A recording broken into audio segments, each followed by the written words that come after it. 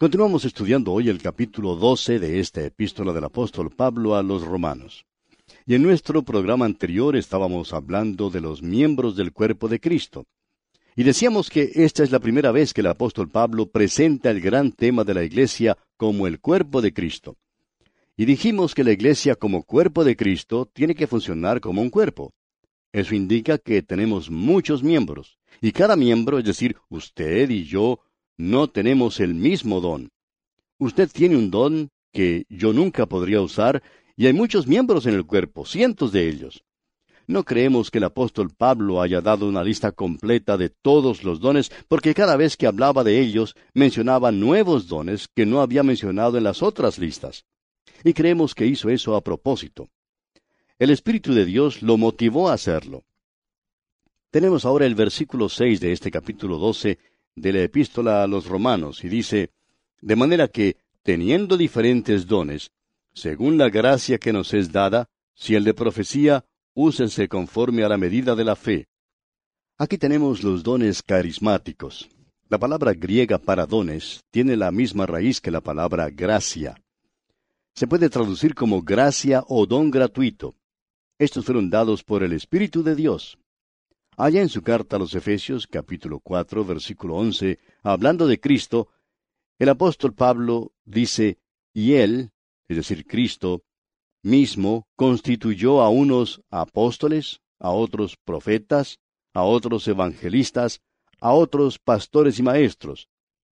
Ahora lo que Él hizo fue dar a la iglesia hombres que tenían los dones de ser apóstoles, profetas y evangelistas. Eso es lo que está diciendo allí. Hemos leído en el versículo 6, de manera que teniendo diferentes dones. Ahora cada miembro del cuerpo de Cristo tiene un don. Todos tienen una función. Y los dones son diferentes. Pero eso no quiere decir que algunos no tengan dones. Cada individuo en la iglesia, amigo oyente, tiene un don. Y el don es parte integrante de la gracia de Dios para con nosotros. Cuando Dios lo salva, Él lo pone a usted en el cuerpo de creyentes y usted debe funcionar. No funcionar como una máquina, sino funcionar como el miembro de un cuerpo, un organismo viviente. El don es ejercitado y confirmado por el poder del Espíritu Santo. Creemos que el creyente tiene que probar su don. Si usted tiene un don y piensa que lo está usando, debe probarlo. Tiene que hacer inventario. ¿Es usted una bendición verdadera para los demás? ¿Está usted edificando la iglesia o está dividiendo la iglesia? Ahora, la profecía que se menciona aquí no quiere decir predecir, sino que se refiere a cualquier mensaje de Dios. Y si nosotros profetizamos, tenemos que hacerlo en proporción, y esa es una expresión matemática. Dios suple la fe y el poder para igualar el don. Eso es lo que se está diciendo aquí. Consideremos ahora los versículos 7 y 8. O si de servicio, en servir, o el que enseña en la enseñanza, el que exhorta en la exhortación, el que reparte con liberalidad, el que preside con solicitud, el que hace misericordia con alegría. Dice aquí, o si de servicio, en servir. Un acto de servicio creemos que se refiere a un tipo de ministerio múltiple y a sus aplicaciones prácticas. Hay numerosas formas de servicio en el cuerpo de creyentes incluidos en este ministerio. Por ejemplo, arreglar o acomodar las sillas para las reuniones, distribuir los himnarios antes de la reunión. Esos son ministerios. Hay algunas personas que no tienen el don de hablar públicamente, sin embargo, tienen un don de servicio. Hay personas que tienen dones especiales, como el de poder preparar una buena comida, por ejemplo, durante actividades especiales de la iglesia. El poder reunirse los creyentes en comunión y camaradería alrededor de una buena comida preparada por las hermanas del lugar puede ayudar mucho en las relaciones de todos los miembros de esa iglesia. Es algo de mucho valor, y se necesita personas con un don especial para hacer eso. Quizá nunca lleguen a ser presidentas de la sociedad misionera, o tal vez no puedan cantar en el coro, pero sí son las únicas quizá con las que se puede contar cuando es necesario tener una comida en la iglesia.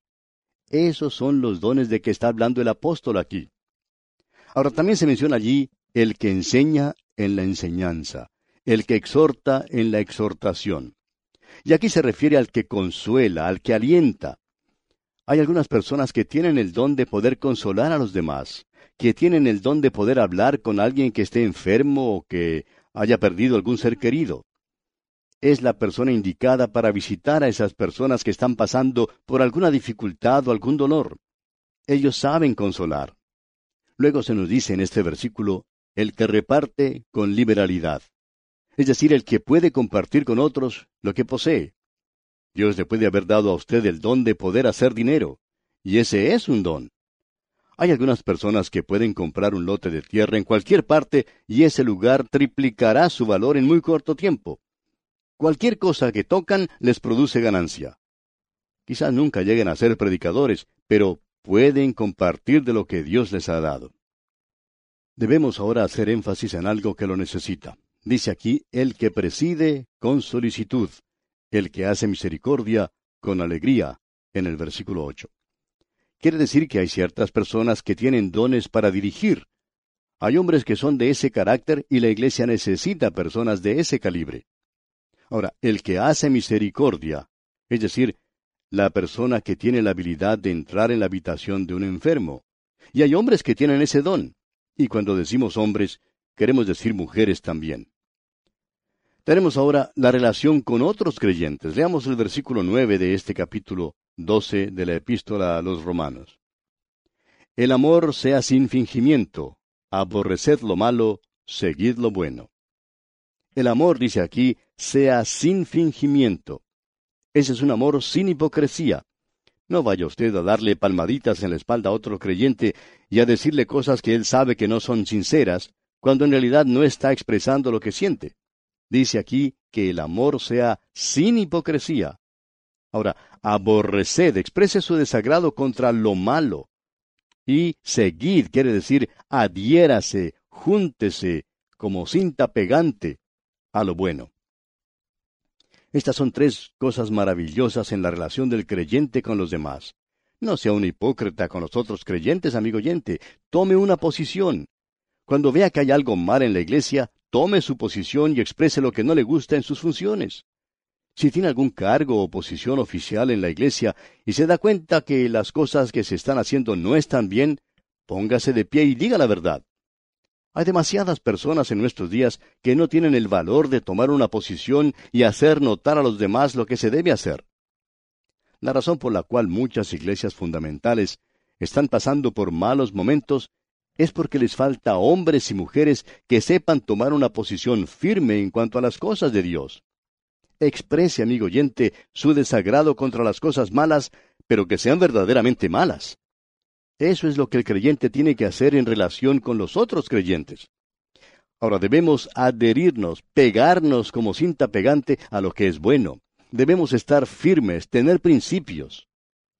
Tenemos ahora los versículos 10 y 11 de este capítulo 12 de la epístola del apóstol Pablo a los Romanos.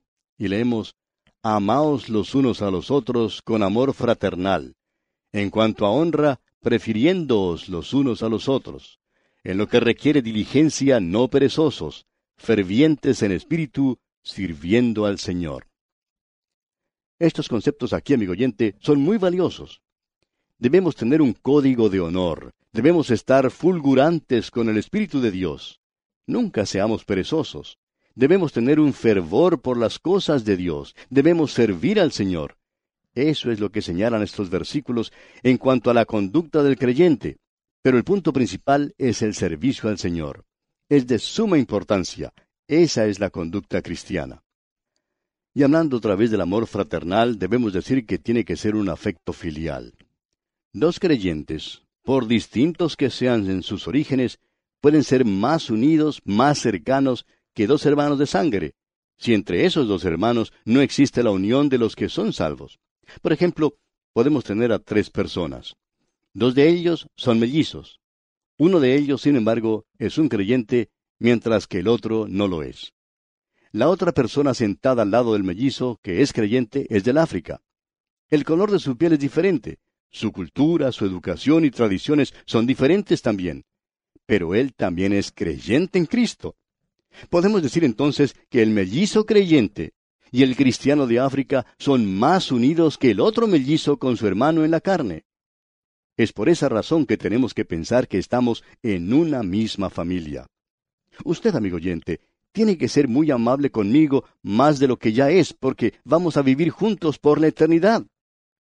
Y es mejor que comience a hacerlo ya, tratando de llevarse bien conmigo, aprendiendo a soportar mis maneras un poco peculiares. Ah, pero espere un momento. También yo debo comenzar a tratar de llevarme bien con usted. Debo aprender a soportar sus maneras también peculiares. Además, yo voy a tener un cuerpo nuevo, entonces, allá en la eternidad. Dejaré esta naturaleza vieja y usted también. Y por supuesto, eso será mucho mejor para los dos. Bien, veamos ahora lo que dice el versículo 12.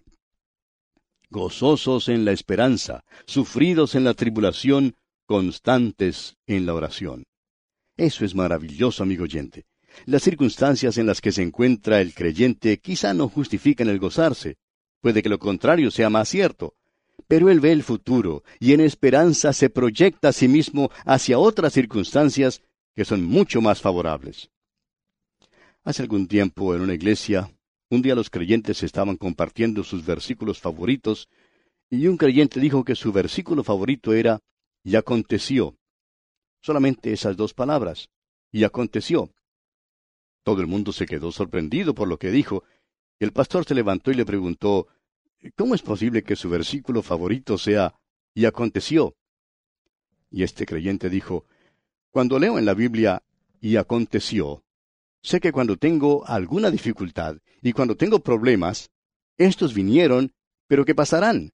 No vinieron para quedarse conmigo para siempre, y cuando se vayan podré decir «y aconteció».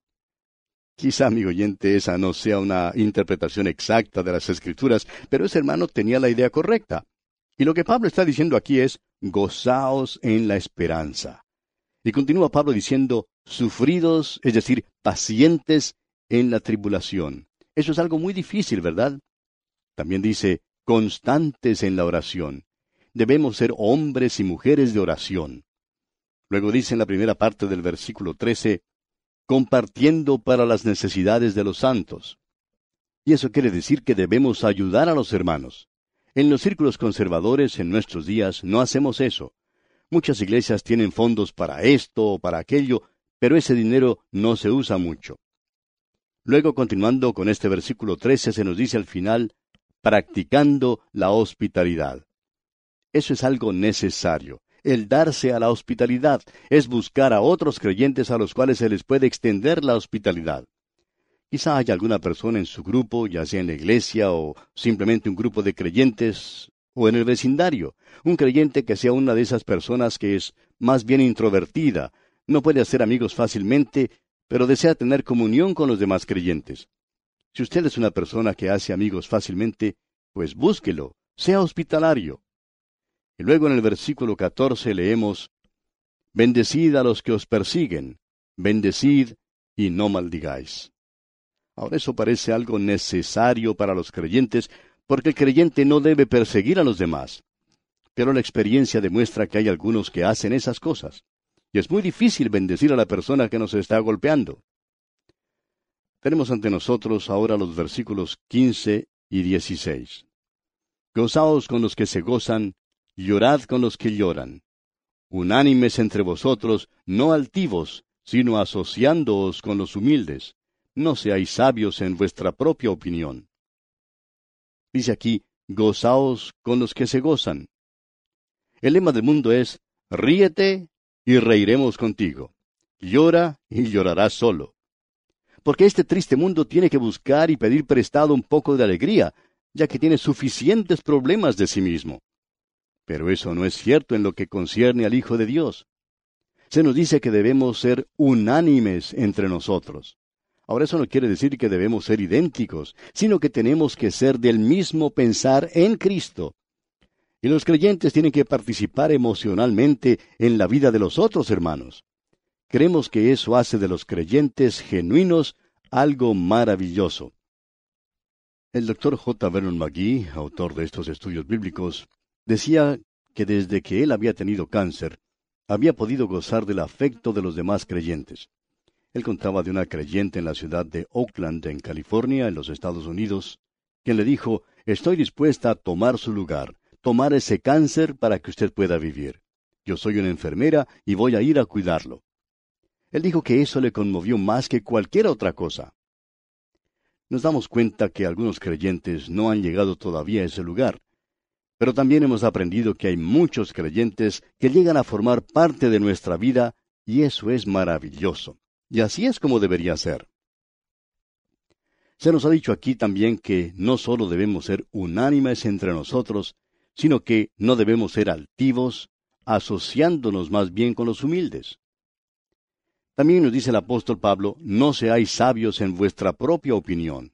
¿Qué le parece este mandato? No seamos altivos. Hay muchos de los santos en nuestros días que piensan que están muy arriba espiritualmente, pero en realidad no lo están. Pablo mismo nos dice en su carta a los Filipenses, capítulo 2, versículo 5, haya pues en vosotros este sentir que hubo también en Cristo Jesús. Ahora, ¿cuál fue ese sentir? La humildad, amigo oyente. Y luego continúa diciendo aquí en este capítulo 12 de la epístola a los Romanos, en la parte final del versículo 16, no seáis sabios en vuestra propia opinión. Creemos que la tentación constante del creyente es la de creer que es más inteligente espiritualmente de lo que es en realidad. Salomón, un hombre que recibió sabiduría de Dios mismo, dijo algo que es de sumo interés en relación con lo que estamos hablando. Leemos allá en el libro de Proverbios, capítulo 26, versículo 12, que él dijo, ¿has visto hombre sabio en su propia opinión? Más esperanza hay del necio que de él. Seguimos ahora en nuestra consideración aquí en la epístola a los Romanos, notando cuál es la relación del creyente con los inconversos. Esta relación comprende los versículos 17 al 21. Estamos viviendo en un mundo de inconversos. ¿Cómo debemos comportarnos con ellos? Bien, leamos este versículo 17. No paguéis a nadie mal por mal, procurad lo bueno delante de todos los hombres. Leemos, no paguéis a nadie mal por mal. El creyente tiene que tener mucho cuidado con esto y debe ser prudente en su relación con el mundo que le rodea.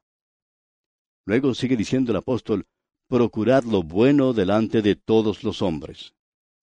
No hay nada, amigo oyente, que pueda perjudicar más la causa de Cristo en el mundo en el día de hoy que un creyente que es deshonesto. Al mundo en realidad no le interesa si usted es uno de los que creen la doctrina de que el milenio empezará con la segunda venida de Cristo, o si cree en la elección o el libre albedrío. El mundo ni siquiera piensa en eso. Pero la gente sí quiere saber si usted paga honradamente sus deudas, si usted dice la verdad o si miente. Ellos tienen mucho interés en esto. ¿Es usted una persona en la cual se puede depender, se puede confiar para hacer algo?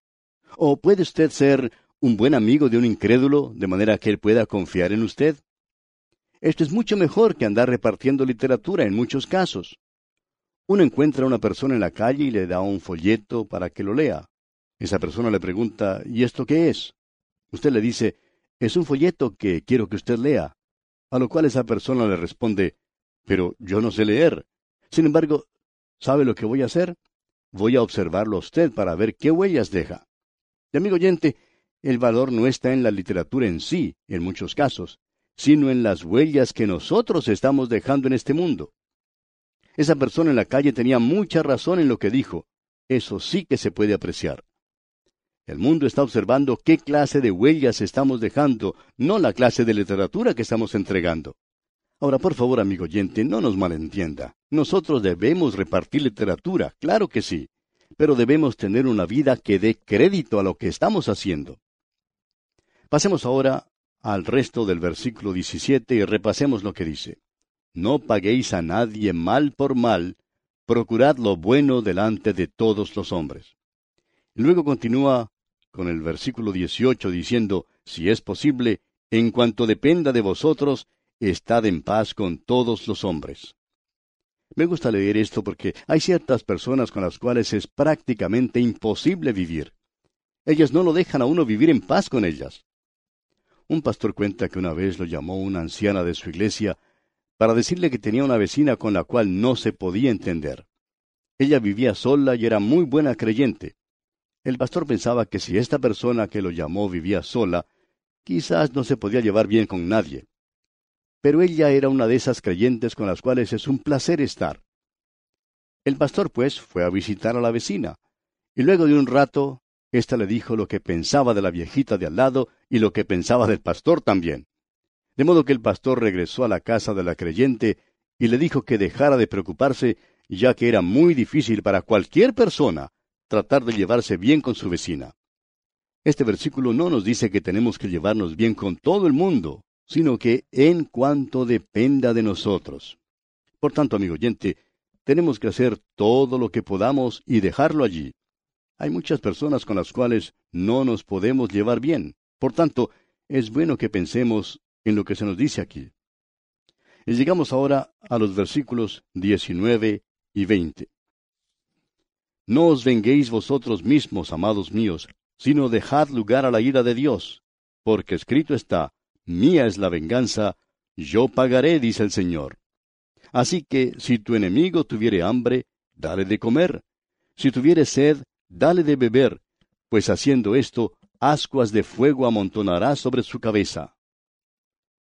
Esta es una de las normas más grandiosas que encontramos en la palabra de Dios. Es una de las cosas más difíciles de hacer para el Hijo de Dios. Cuando alguien nos golpea en la mejilla derecha, es muy difícil volver la otra.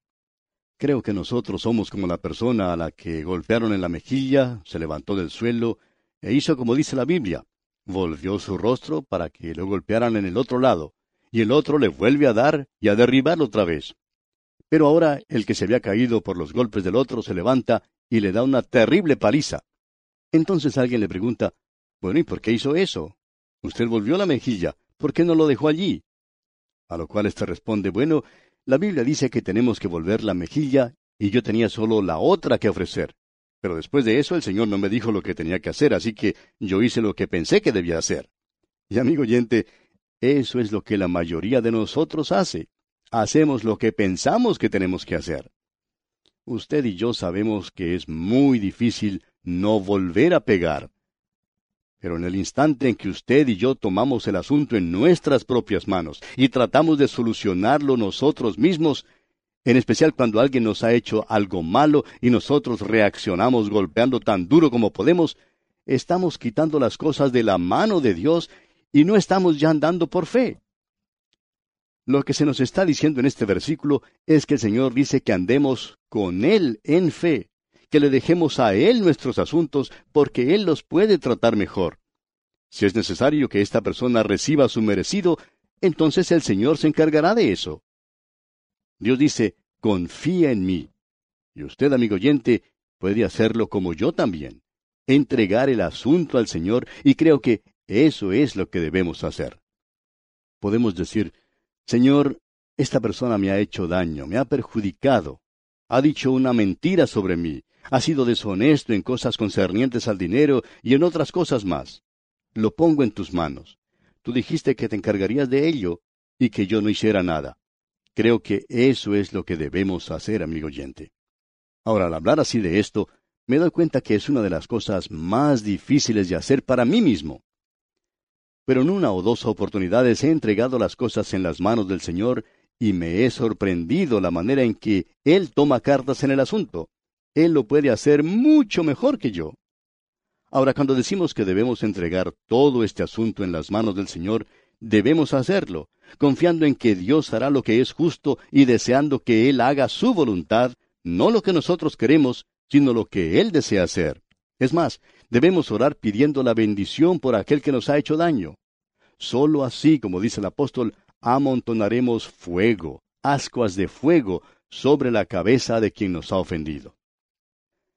Y bien, amigo oyente, vamos a detenernos aquí por hoy porque nuestro tiempo ha tocado ya a su fin. Continuaremos en nuestro próximo programa.